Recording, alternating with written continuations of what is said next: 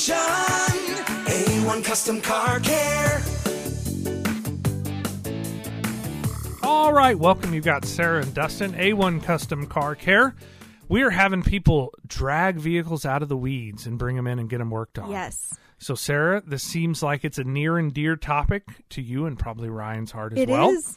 So let's hear it. What do you got? I'm very excited about this upcoming project that we're going to do, and I feel like I'm going to nerd out a little bit, and I know that you probably are as well, and I can't wait to send you photos and just show you exactly what we're working with here. Absolutely. But basically what we have is we got a couple of yard ornaments out at Ryan's family's farm, and ever since we have been together, I at least have been in love with one of the vehicles that has been setting out in the field, which is a 1972 GMC truck. And it is powder blue. Oh. It does have a little bit of rust on it, but it's that type of rust that makes it look even better. So patina? Yeah, is that what that's called? That's the buzzword. Like when you look at all the hot rod shows and whatnot, a lot of times what they do when it looks cool like that, they refer to it as patina.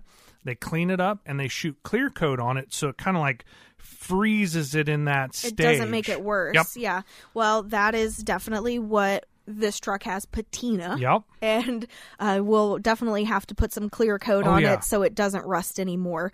But basically, this truck is just, it is, to describe it as a girl, very cute, very adorable. Okay. But Very to describe it for our male audience, it is what a truck used to be. Absolutely. Very heavy metal. It's not made of plastic. It's got the bench seat on it. It's got the character. It does. Like it is. It's character. a truck. Yeah. Yes, it's got the square body to it, which I like the square body.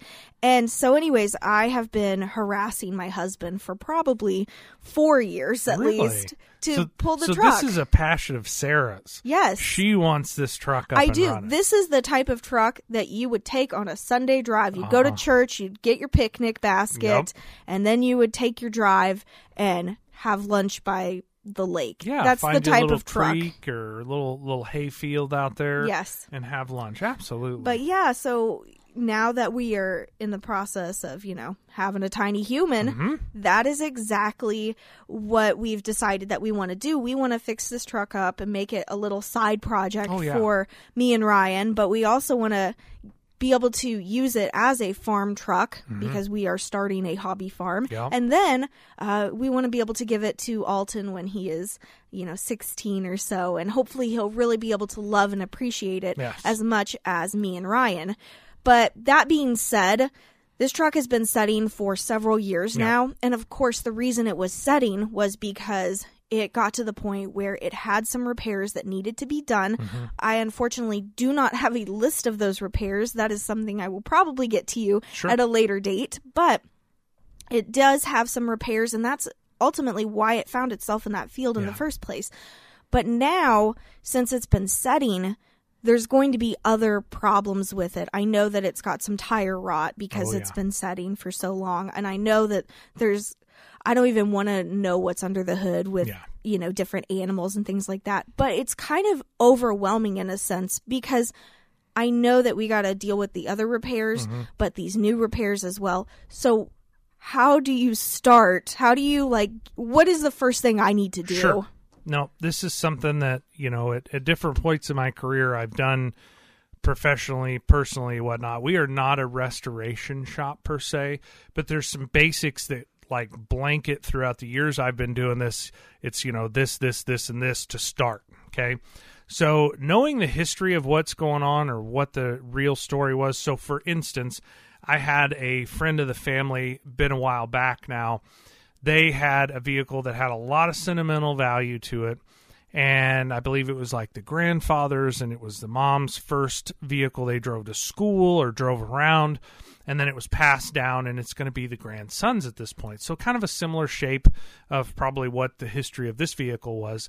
So it was originally parked because the clutch went out of it. So it's usually a bigger repair that happens of why somebody kind of puts it to the fence row and lets it sit. So initially the discussion was, hey, can you put a clutch in this and get it up and going? Well, sure, yeah, that's definitely, it's a big job, but not something we can't handle. But by the time we got in the midst of it, the normal stuff has happened. So the tires, to your point, typically dry rotted and ruined. So that's one of the things.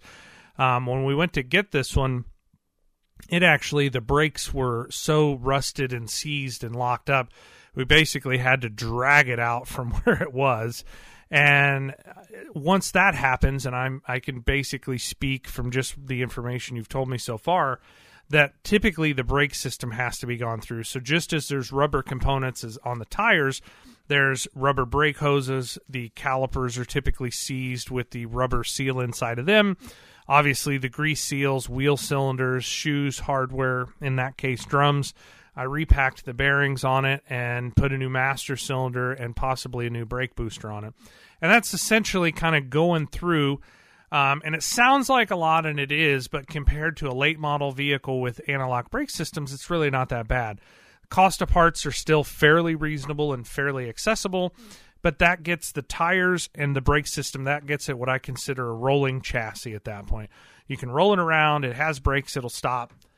The other thing that I would do probably even before that is I see if the engine is seized up. See if the engine will roll over by hand and make sure that it rolls over smooth. And if it doesn't with a breaker bar, and the easiest way that I do that is on the front of the harmonic balancer, there's a crankshaft bolt.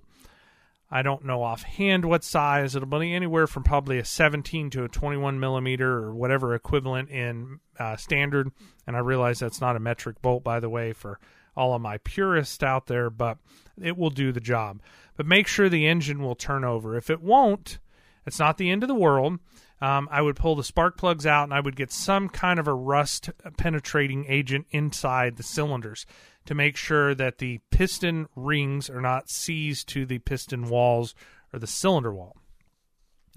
At that point, I would let it sit. So hopefully it does roll over by hand. So depending on how long it's been sitting, the truck that I was speaking about earlier had sat for roughly 6 or 8 years, and it rolled over fine. So depending on how long that's been, if the hood's down, the air cleaner's on it, all those are good signs. If the air cleaner's off the carburetor and there's any water that's gotten down in there, that could kind of be a pain in the butt. Or if it's got any internal damage, that may make this a bigger thing. But I would start with that. The other thing and the next thing that I would do, and you need to be a little bit experienced with this in order to do it, but if that works, I would get a fresh battery in there and see if it cranks over on its own. And then I would be very careful and I would disconnect the fuel, because the fuel that's obviously, if there is any left in there, is, it's probably lacquer at this point. So the combustibility and the acidity level is very, very high. I would disconnect the fuel feed to the filter or, come up with some way to feed fuel to the carburetor and crank it over and see if it'll hit or spark. If we do get combustion, and basically it kind of tries to start, you must be careful because sometimes it'll cough fuel back out of the carburetor and can catch things on fire. Unfortunately, I've been a part of that many times over the years. So you need to be a little bit kind of schooled on this or have somebody close to you that's kind of schooled on it. But see if it'll run, and that'll be kind of your direction at that point in time. So at that point, on the last one that I had dealt with years ago, it actually had a newer fuel tank in it, but with some of the ethanols and things that are in our blends now, it had eaten a hole in that tank while it sat there that 6 years. So I ended up on that one having to get a new fuel tank, flush the lines. I put a new sending unit in it. I put a new mechanical fuel pump on the engine itself, and I ended up upgrading to an aftermarket carburetor that was a little more friendly than the Rochester carburetor that comes out on a factory. I'm throwing a lot of information at you right now. That's okay. I'm over here writing it all down. So that would be kind of my starting point. Okay. Do you know if it's automatic or a manual transmission offhand? I believe it's an automatic. It would be so cool if it was a manual. Can you drive a manual? Are you a manual very lady? Little. So Ryan's Danger Ranger was a manual. That's right. Yes. And I learned basics on how to do it in case he ever decided to cut his hand off and he wasn't able to drive. So I can get it started and I can shift. It's very rough. I grind gears, but hey, I could get it to Springfield if I needed to. Okay, that's a good skill to have. So if it is a manual, that's, you've kind of got some of the basics. That would be a very good truck to learn in, by the way. Those older trucks were easier to drive than some of our new hydraulic clutches, which is what's in the Danger Ranger. But if it's an automatic, I'm definitely going to be very curious to see the condition of fluid in the transmission and the level. You have to check that one with it running. The pump needs to be cycling it through the system in order to get a good check on the transmission fluid. And that's most of our automatics out there. So people in radio land, that's one of the things we need to be aware of. So that's kind of a good basics. Did any of that help? It really did, because I know that there is so much that we really need to do on top of the repairs that led it to be in the field in the first place. But it's really good to kind of have an idea of where is that starting off point. Faux show. Yep. We're going to step into a break. Sarah and I will continue the renovation, discussion after we get back. Your complete car care solution. A1 Custom Car Care. All right, welcome back. You've got Sarah and Dustin, A1 Custom Car Care. We've had a development. We've had a couple of different things here. Isn't that the noise? Yes. Well, the husband's texting me while I'm asking these questions in live time here. Okay, excellent. So the first thing is, what landed the truck in the field in the first place? And it was a head gasket. Okay. And then, of course, there is a number of other things that have kind of went wrong as well with it. And then on top of that, it's been setting. So we're going to have those issues as well. Second thing is, I asked if it was a manual or an automatic. For some reason, I thought it was an automatic, but I am clearly a liar, and it is not. My husband said it is a 4 on the floor. It used to be a 3-speed on the column, but his mom got tired of driving it like that, so Dad put the 4-speed in the floor. That's awesome. So I have 3-speed on the car. You can have a 4-speed on the column too, but I have column shift manual transmissions come in probably once or twice a year. And it's always fun to see one of my young technicians go out there to pull it in. And normally they come back in and they're like, "Hey, Dustin, can you pull this in for me?" Oh, no. It's really not that complicated, but to Ryan's point, if you don't shift it right, sometimes the linkage gets bound up and you're stuck and you can't shift it anymore. And so you have to get out and sometimes lay on the ground, and I'm sure a lady would not want to do that, and pop the linkage apart so you can get it back shifting. So the 4 on the floor is a definite upgrade. They really don't hang, or the linkage doesn't get hung in between, so it's much more dependable. So that's a big upgrade the truck had got, which is great. I'm sure it probably got maybe a clutch at one point in time.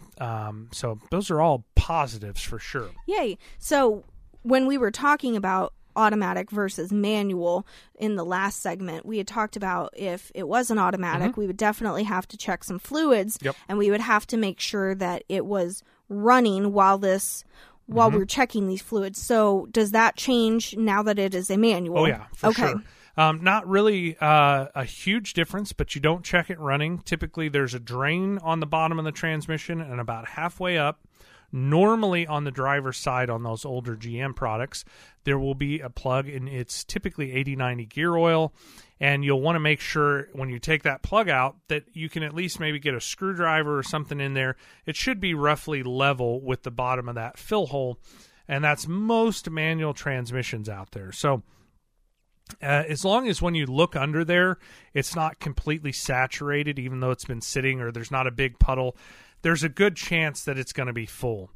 The robustness of the older manual transmissions was much, much better than some of the older automatics out there. So that's a very robust, what you would consider, heavy metal, mechanical interfaces. So that's a very good situation. On to the head gasket part of it. So that's going to, I would say, complicate the restoration a little bit, if you will. The heads will have to come off, obviously. The cool thing about that is that's a lot easier than on like later model vehicles. There's not near as much business going on the top of those engines. You'll definitely probably either have to rehab the carburetor or get a new replacement carburetor, which is my favorite way to go. I am a big fan of converting from the Rochester to an Edelbrock. They're pretty simple and pretty robust and what I would consider easier to deal with. So when you look under the hood, it'll have like this box right in the middle, and that's the carburetor itself. Okay. And so in order to get the heads off, and being it's been sitting, you're going to be taking that off anyway. You'll take the intake off, the valve covers, and then the heads. So in order to get it running, you're either going to have to rebuild or go through that carburetor that's on it while you're doing the cylinder head job, or you just get a different one and put on there, which is what I would definitely recommend. Edelbrock 650 CFM, that's pretty much with electric choke what I think would be the most pleasant for you to drive. We're all kind of spoiled now with fuel injection. I mean, literally most of us can start our vehicles from our key fob and it's idling out there even if it's 0 degrees. Carburetors are a finicky little beast. And so when it's cold outside, they don't want to idle, and you got to adjust the choke, and they got high idle. In order to get it off high idle, you got to pump the gas and drop the kick down off high idle and get it to idle. And then if it's too cold out there, it'll choke off and stall. Carburetors are a pain in the butt. They really are. But the Edelbrock, out of all of them, is my favorite one to deal with because I have the most experience with that one, and it has been the less of two evils, essentially, I guess is a best way for me to say it. I know there's probably a lot of Holley purists out there, and Holley makes a great race carburetor, in my opinion. But your daily driver, that's not been really a good, experience. We could make this into a rat rod. We could. We could make it fuel injected. You can do that. So there are plenty of options out there. But get the cylinder heads off, which is a pretty easy job. Well, I say easy. It's not near as difficult as if we were doing it on like a 2000s model Chevy truck. A lot more work, a lot more parts, a lot more cost as well. So once you get the cylinder heads off, make sure the block is in decent shape. You'll actually be able to see the pistons and the cylinder walls. If it's in good, clean shape, you may not have to go any further into the rotating assembly, which would be the pistons, rods, crank, etc. If it's not, and you have really bad scorn cylinder walls, or there's been coolant sitting in there and pitted, you may have to go ahead and pull the engine the rest of the way out and have it what I would consider freshened up. So you'd pull the crank out, pull the rods and pistons out. If it's not horrible, you may be able to hone the cylinders. More than likely, it'll need to go to the machine shop and have some of this work done to make sure that's in good shape. But once you get all that done, it really will be a very simplistic vehicle to kind of put together and keep on the road. No computers, essentially. It's all mechanical or very little module interaction. So what do you think about all this so far? I think that it's great. I'm really excited to get started on this. I knew that it would be a little bit easier restoring and a little bit older model because there's not as much technology. I know that it might be difficult to find parts, though. It is getting harder. I've run into that. Used to, these parts were a dime a dozen. I mean, you could literally throw a rock and get these parts. The recent ones, I've had to wait 2, 3, 4 weeks sometimes for key parts. They haven't broke the bank, but it did add up much quicker than I thought that it was going to. So prices are going up as well. Is there a specific place that you like to start your shopping when it comes to parts? Yep. So I like if I can get new old stock is great. It's getting harder and harder to find. Obviously, the longer we go, new old stock basically is that, back in the day, they made, 500 million widgets, if you will, and they only sold 300 million. So somebody out there bought 200 million and they sat on them forever. So you're literally buying 1972 parts that have been on a shelf. That's kind of the new old stock. And you may know all this, but some people out there may not. So new old stock's awesome. But you pay a premium on it because some old boy or some old gal has been sitting on this stock that they've invested in for years. But the easier probably way to go about it is LMC Truck. And they have, I assume they have catalogs. I haven't seen any of their catalogs in a long time.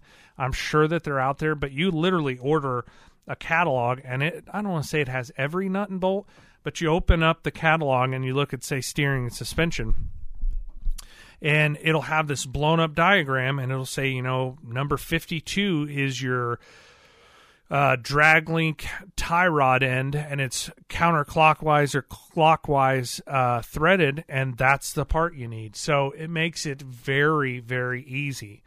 The one thing that I will caution, actually there's many things, but probably the biggest one that comes to mind is on the old interwebs, sometimes you never know what you're getting. So some of these new old stock are available and some are not. Some of the aftermarket ones that they have recreated, they don't fit right, they don't work right. There's modifications that have to be done. I have a good customer who had brought us kind of a project vehicle, and we had accepted it. It actually took us over 2 years to complete this. It was a very, very big job. And at one point in time, the level of frustration got pretty high that, hey, I ordered these parts and they don't fit. Well, we have to spend time either sourcing a different part or modifying that part for it to work because they don't make the factory part for it. And somebody in somewhere across the world who may or may not have good standards as far as being able to recreate some of these things, they don't always get it 100% right. And then I got to figure out what we do about it, if we can do something about it, and then kind of go from there. So we had that question, and I was able to show him firsthand.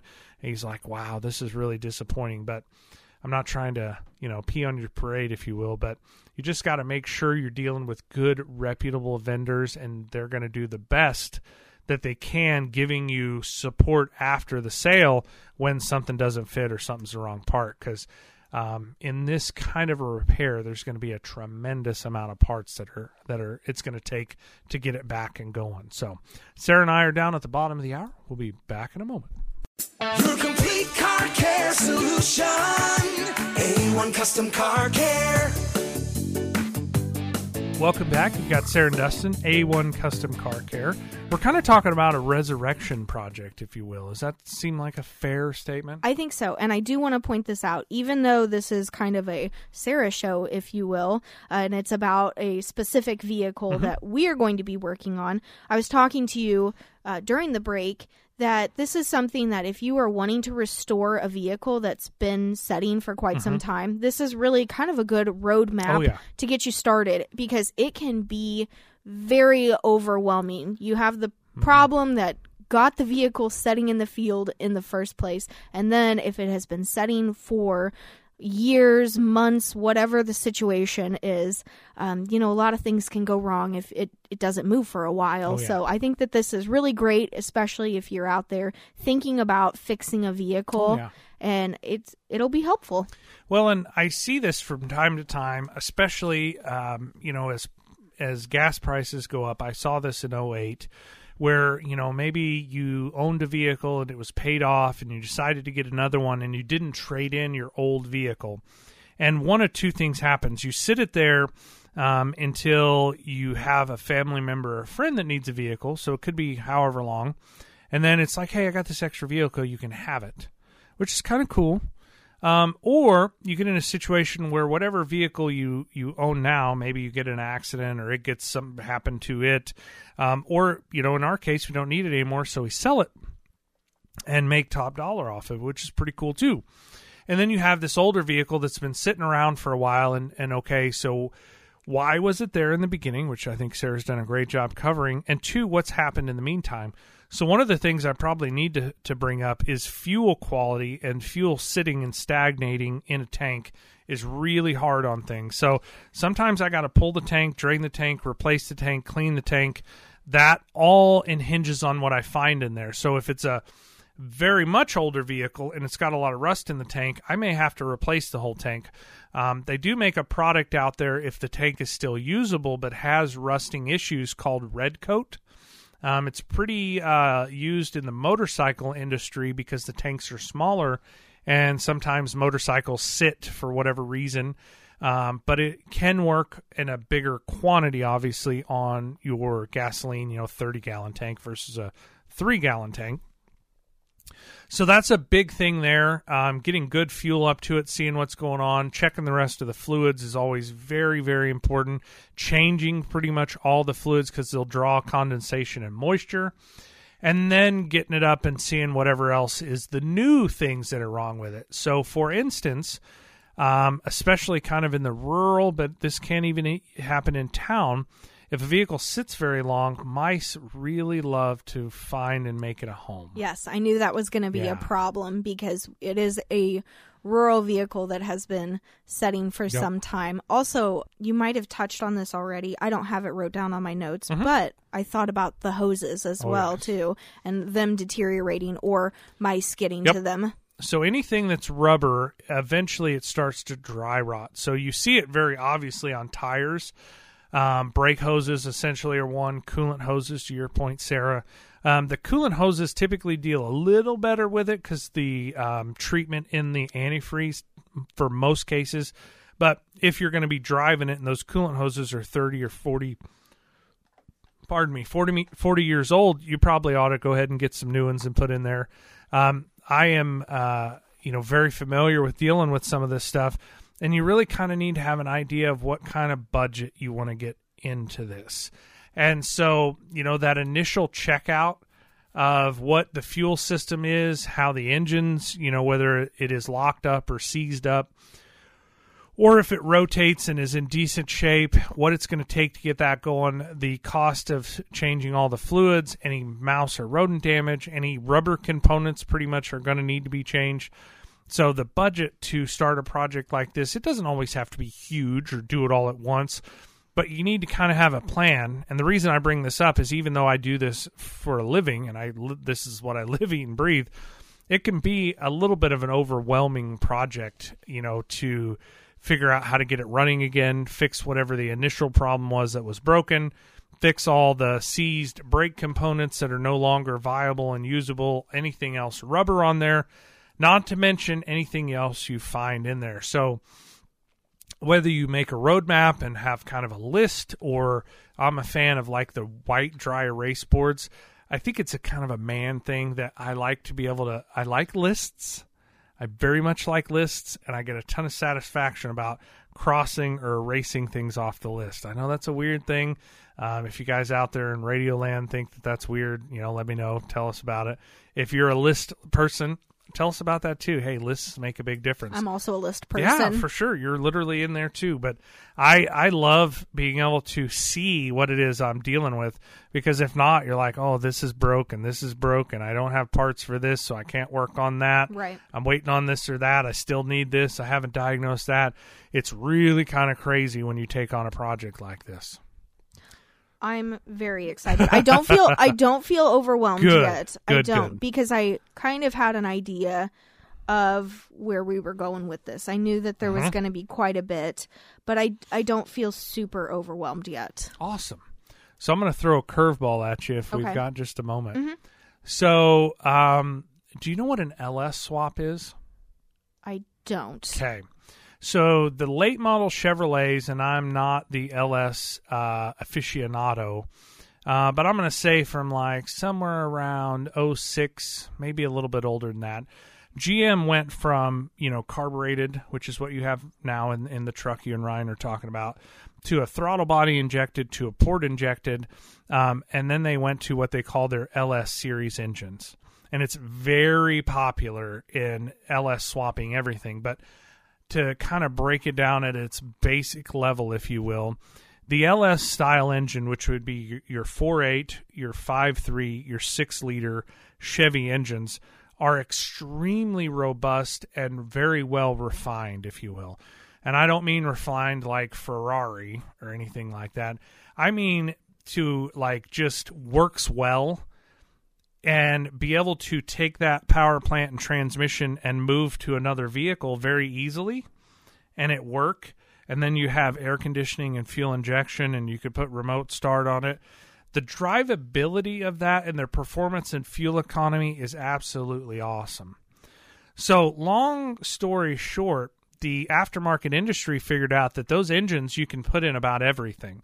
So you'll find them in Ford Mustangs, you'll find them in Jeeps, and obviously they were never designed to be in anything but that, but because they're so easy to deal with and so compatible, the aftermarket world has figured out how to take that really good, solid power plant out and put in older vehicles, which is exactly what you guys are talking about. So the curveball is in order to get it back, either you're a purist and you want everything original, so you want the original carburetor. So me talking about putting an Edelbrock carburetor on it, that's sacrilege, if you will. Or you're kind of like me, where I want fuel injection. I want it to start and run when it's cold. I want 25 miles to the gallon. I don't want to smell raw, unburnt fuel coming out the tailpipe because I don't have the choke set correct. The computer does all that, and you can have it in an old vehicle, which is really cool. So all the other stuff still needs to be done, the brakes, the tires, all that stuff. But you can have a modern power plant in a classic vehicle. So it's like the best of both worlds. You still get the square body, the classic, the gauges, the bells, the knobs, all the cool character. But you get a dependable, very nice driving, riding vehicle because you have a modern power plant and transmission in it. So one way or the other, whatever you guys decide, you're going to be in good shape. But being able to LS swap something like that is something you guys ought to at least think about. Because money-wise, you can probably buy a used, good-running LS engine transmission and put in there cheaper than you can rebuild what you have right now. I was just about to ask that. I'm like, okay, this all sounds great, but what's the cost we're talking here? So it really depends kind of what you have going on with yours right now. You know, if the cylinders and stuff are in good shape and you can just sheerly get the heads done and put head gaskets in it, the cost won't be all that crazy. However, if you've got to completely get new pistons, have it bored out, potentially crank, rod bearings, whatever the case may be, there's a lot of unknowns there. You can a lot of times go or source one out of a salvage yard and you get it 80, 100,000 miles. Maybe it was rear-ended or wrecked or whatever happened, but the engine and transmission's still good. You basically get all that, and they have the company's called Painless Wiring Harness, but it'll come with a module and a very easy click, push to connect. You don't have to do the wiring, so it's not very difficult to deal with. A standalone engine management system. Hook powers and grounds to it, a couple other key, ignition, etc., etc. And then you reach in and tap the key and it fires up. And it runs smooth. It doesn't have a lot of unburned fuel. It's in fuel control or adaptive fuel control to where if it's running rich, it'll lean it out. If it's running, etc., etc. But the LS swap is definitely something to think about. But Sarah and I are going to step into a break. If you've got something LS, give us a message. Let us know whether this may be a good fit or not. Sarah and I will be back in a moment.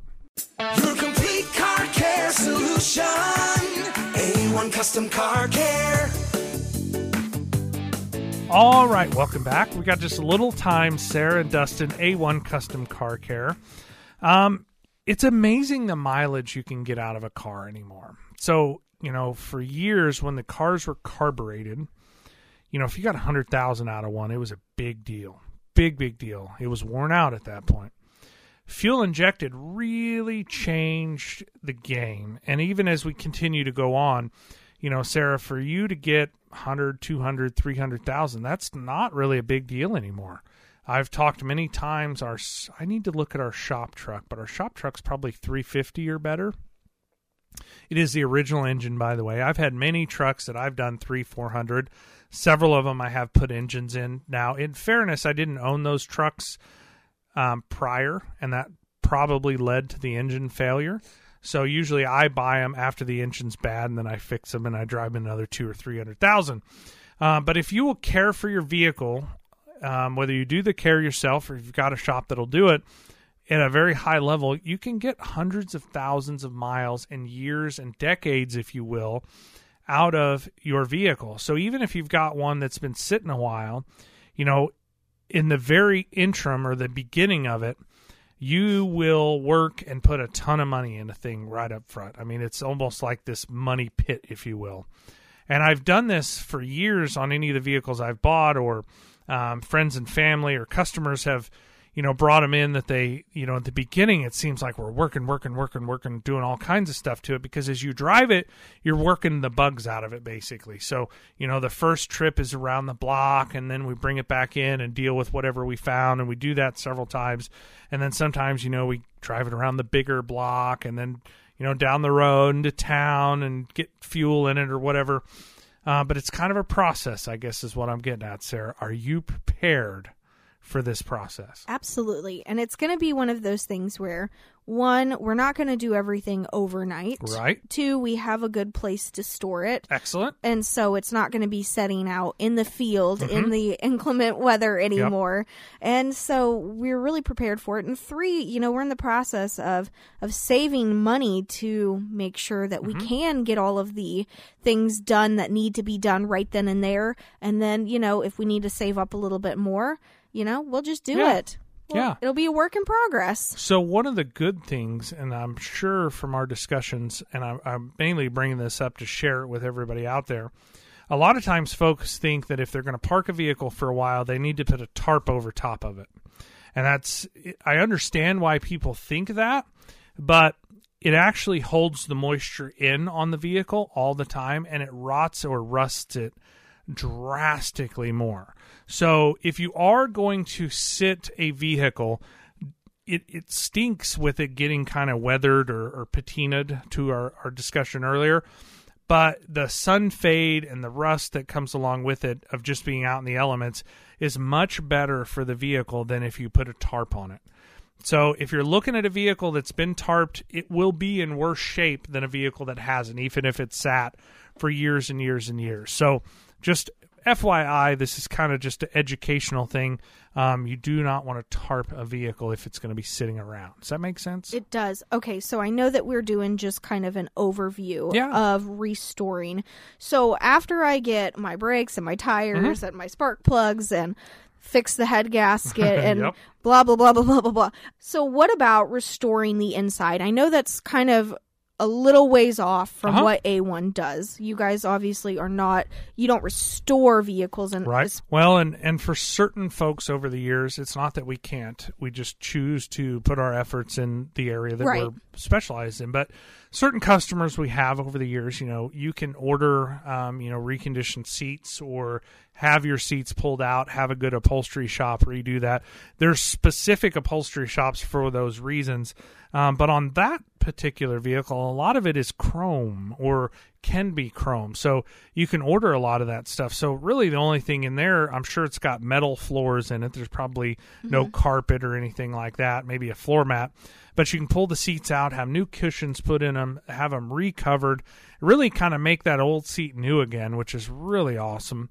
And then the rest of it is all stuff you pretty much can order or bolt on or screw on, whatever it is. So on those, the other thing is that was a popular vehicle. You run into issues when you find some off-the-wall, very rare vehicle, which sometimes that's sought after, but there's not a lot of aftermarket support.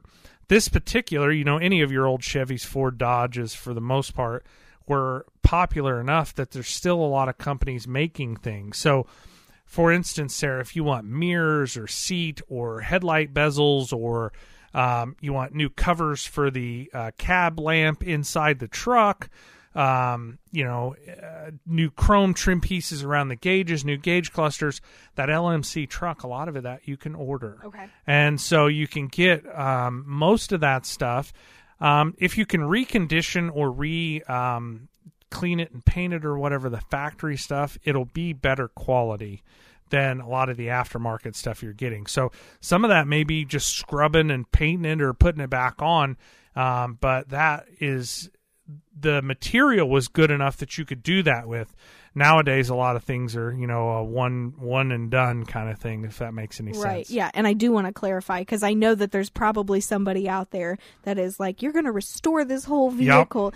And I am one of those people where I love to keep as much old as possible. Okay. So do want to clarify that. I'm okay with new things, but I do love to restore just because of the sentimental value.